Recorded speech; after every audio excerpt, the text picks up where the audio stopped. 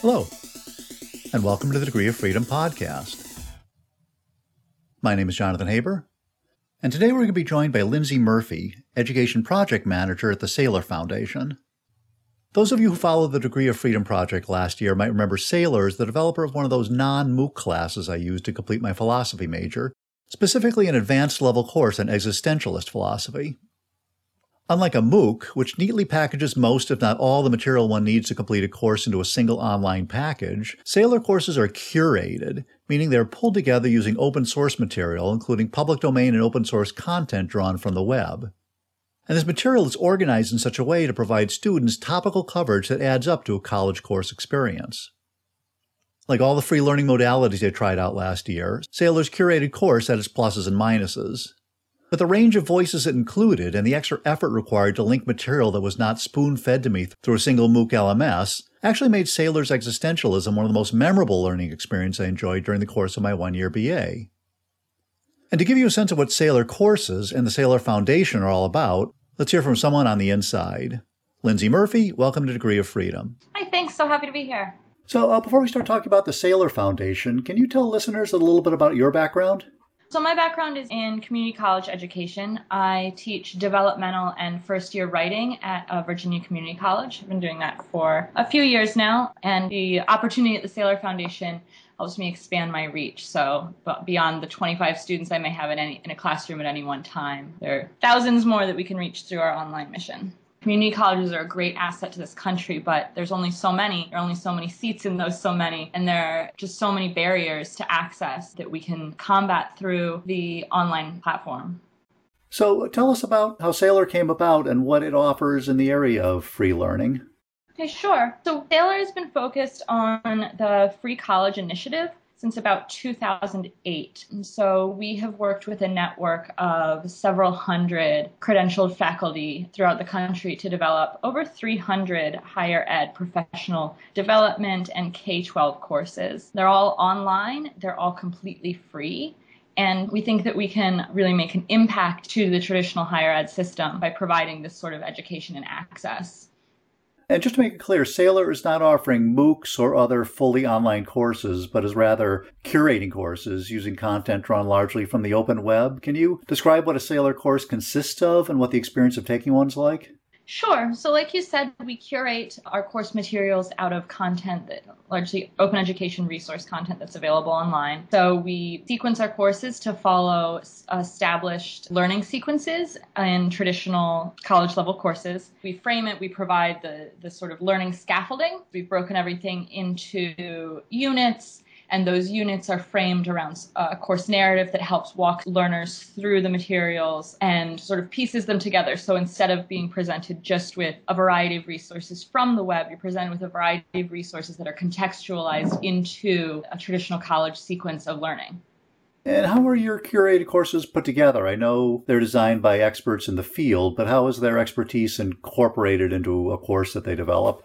So the primary way that our course developers' expertise is used is really in just identifying the skills and the outcomes that need to be met by a particular course. So that's the first step. Once we've identified those skills, say, English 101 has to cover these specific skills, then our credentialed faculty will vet the content. So they'll go through, as I'm sure you and your listeners know, there's a ton of stuff online, and it's not all up to the caliber that we need it to be. So they will vet the content and help sequence it so that the topics make sense one to another and that the learning is layered as it needs to be. Additionally, our faculty members bring their expertise to bear on innovative ways to teach online. So a lot of our faculty teach primarily in classroom. So they really push the envelope on how would you present this absent an instructor, absent face-to-face interaction. What sort of online things can we do that would not even necessarily recreate the classroom experience, but recreate the learning that happens there.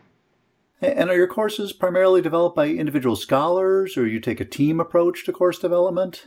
So it's sort of a hybrid between the two. Courses are initially developed by a single scholar, but then for the courses published to our site, it's reviewed by another scholar in the field. Then we publish it, and then it goes through a rigorous peer review process to bring additional sets of eyes. And the resulting Sailor peer-reviewed course has usually been looked at by anywhere between 5 and 6 faculty members, as well as instructional designers and Sailor staff. So it ends up being a single main author with input from other faculty. Now, I took one of your philosophy courses, Phil 304 on existentialism, as a matter of fact, and I enjoyed the experience a great deal, but I got the sense that there were not a lot of other people who gravitated towards that course. What kind of numbers are you attracting for in traditional 101 courses in subjects like math and English versus more specialized topics? Sure. So we do see a pretty big difference between the 101s and the upper level, the 300 and 400 level, more specialized courses. By and large, our most popular course is our Computer Science 101 course, and we have about 6,000 people enrolled in that course. Whereas Philosophy 101, which is still a 101 level, still 100 introductory level, we have about 1,000 students enrolled in that course. So then for some of the much more specialized upper level courses, for example, the Philosophy 300 level course that you took, we have a few hundred students enrolled in that at any one time. So we do see pretty big variations, both in terms of subject matter, but then also just in terms of expert level. And are any courses running that have so many people taking the same course simultaneously that community formation is a component of the class? There's 2 courses that I'll mention. One is our Art History 101 course, and that follows the traditional Sailor model. That course generates a lot of interest, and so there's a pretty active discussion forum on that course. I'll additionally mention our Space Systems Engineering course, which we have put together through NASA. That's our first real experiment with a MOOC. So it's the course itself we've sequenced over a few weeks. There are set Google Hangouts. So we're building a community in a different way than we've done before with that course. And that course is on a fixed schedule? It is. And you mentioned it's your first MOOC. Does that mean video lectures and some of the other components people think about a MOOC are a part of it? It does mean that. And the collaboration with NASA has allowed us a really great pool of experts who also garner some celebrity status that we see with some of the MOOCs. I'll have to check out it next time on your site. And speaking of your site, I did notice that you had a number of what you call credit-aligned courses. Is there actually a way to obtain college credit for completing a Sailor class? There is. So we've been exploring a few routes for several years.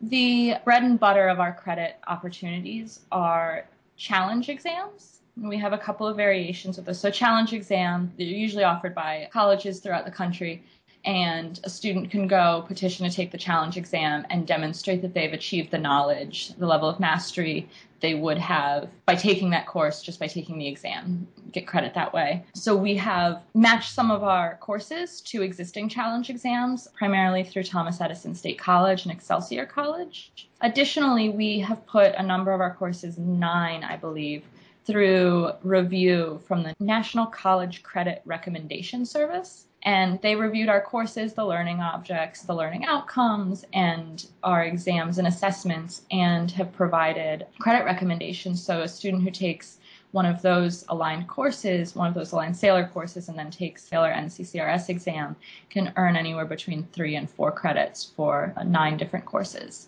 Those are our primary mechanisms for granting credit.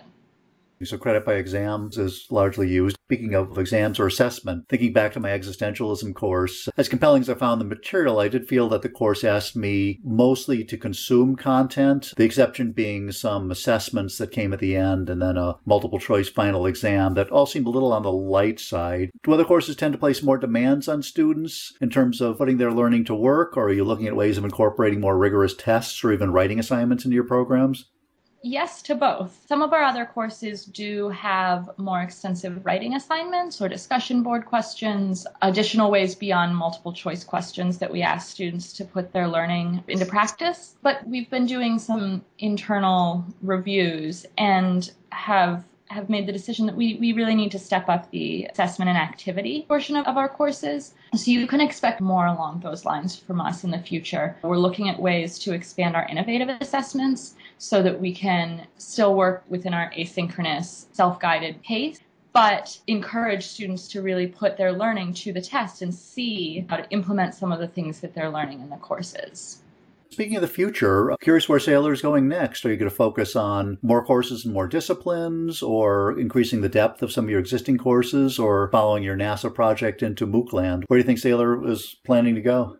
So we spent the first several years of our existence really working on creating courses. Now we have this amazing suite of over 300 courses. So our next step is really distribution. How can we make targeted enhancements to our courses to really serve a targeted audience of learners? How can we really use those enhancements to drive distribution? Because while it's really great that we have the community of learners that we have now, we can certainly do more. We can certainly reach more people. And so I think that's where you can really expect to see more from us in the future. Okay, great. Well, it was wonderful having you on the show. I appreciate all the insight as to where Saylor is going. Lindsay, thank you for joining us on Degree of Freedom. Thanks so much for having me.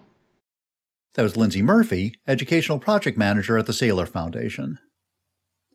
Given that free learning beyond MOOCs was the topic of today's interview, it's worth noting that even before the advent of massive online courses, those truly motivated to learn something had no shortage of ways to do so. If you're lucky enough to be college age, and even if you're not, you can take courses on a subject of interest through a residential or online college, or perhaps through an extension school or other formal or informal adult education program in your community. And for those who don't feel like paying for education or having to study based on someone else's timetable, eager and resourceful learners can always turn to recorded lectures from iTunes University, Great Courses or Modern Scholar, to obtain at least a lecture portion of high-quality courses taught by an experienced instructor. Many of these are free, either via the web or a local library, and there's nothing stopping motivated students from supplementing these lectures with syllabi, reading lists, and assignments to more closely replicate the experience of a complete course. And for those who don't need the structure of a class to learn something, you've got podcasts to choose from, documentaries on education-related TV and YouTube channels to watch, learning communities to join, and, dare I even mention it, books you can read for the purposes of self-education. Back in ancient times, which ended around the time I got married, book learning was the primary method for self-propelled education, and people who pursued such learning options were termed autodidacts, with names like Leonardo da Vinci and Thomas Edison frequently dropped to demonstrate how greatness can be achieved through self-created versus formal education. Autodidacticism tends to trigger images of the outcast, who's really a self-taught genius. Think Matt Damon in Good Will Hunting. But if you think about the narrow range of classical and religious subjects traditional education limited itself to until very recently, learning about new topics such as science and engineering can only be accomplished outside the framework of traditional centers of learning. Today, autodidacticism has escaped boundaries of class and subject area to almost become a leisure activity, but again only for the self-motivated learner. I'm thinking now about the British guy I met last summer whose shelves groaned under the weight of all the books he's read on Winston Churchill, or friends of the historic reenactor I used to date who spent vacations performing research in National Archives on Revolutionary War uniforms. Or how about my friend's father, a first-generation immigrant, whose stupendous knowledge of natural science was achieved solely by spending his retirement watching the Nature and Discovery channels. Given this wide range of options available under the category of free learning, it's worth asking if people succeeding in MOOC classes are the same autodidacts who would have found another alternative to learn the same subjects if the MOOC phenomena had never occurred. In other words, are MOOCs truly opening up educational opportunities to people who never had them before, or are they just providing one more option to an audience of autodidacts already glutted with choices? But stepping back even further, it's also worth asking if autodidacticism itself, defined here as the motivation and ability to learn independently, is something people are born with, or is itself a subject to be taught and learned? Personally, I've never seen anything to demonstrate self-motivated learning to be a genetic trait. But if it's an acquired versus an innate ability, then it's in everyone's interest to discover how someone ends up with this skill set. If it turns out that one either is or is not an autodidact by the time your age hits double digits, then early grade teaching and even parenting techniques designed to create self-propelled learners might be worth developing. And if research demonstrates that autodidacticism is something one can learn any time in life, then maybe there can be a MOOC for that, or some other educational tool designed specifically to teach students how to take full advantage of the free educational bounty growing all around them. Perhaps this is a field already being rigorously researched, maybe by some of you listening to this show. And speaking of this show, it's time for it to end. But I hope you can join us again on the next Degree of Freedom podcast.